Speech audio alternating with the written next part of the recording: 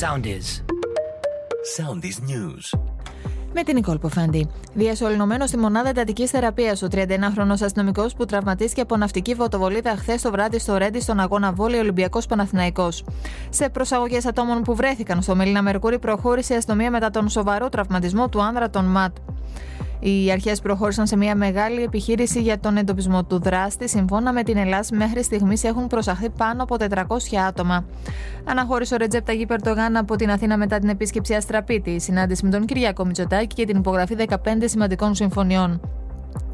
Το κλίμα ήταν ιδιαίτερα θερμό στο πλαίσιο του 5ου Ανώτατου Συμβουλίου Συνεργασίας Ελλάδας-Τουρκίας.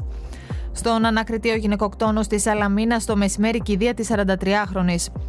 Στη σύλληψη 2 ατόμων ηλικίας 35 και 33 ετών προχώρησε η Ελλάδα, καθώς στα σπίτια τους του ζωγράφου βρέθηκαν 44 κιλά κάναβης αξίας περίπου 700.000 ευρώ, με τις πληροφορίες να κάνουν λόγο για συμμετοχή των 2 συλληφθέντων σε κύκλωμα διακίνησης ναρκωτικών. Ακολουθήστε μας στο Soundis, στο Spotify, στο Apple Podcasts και στο Google Podcasts.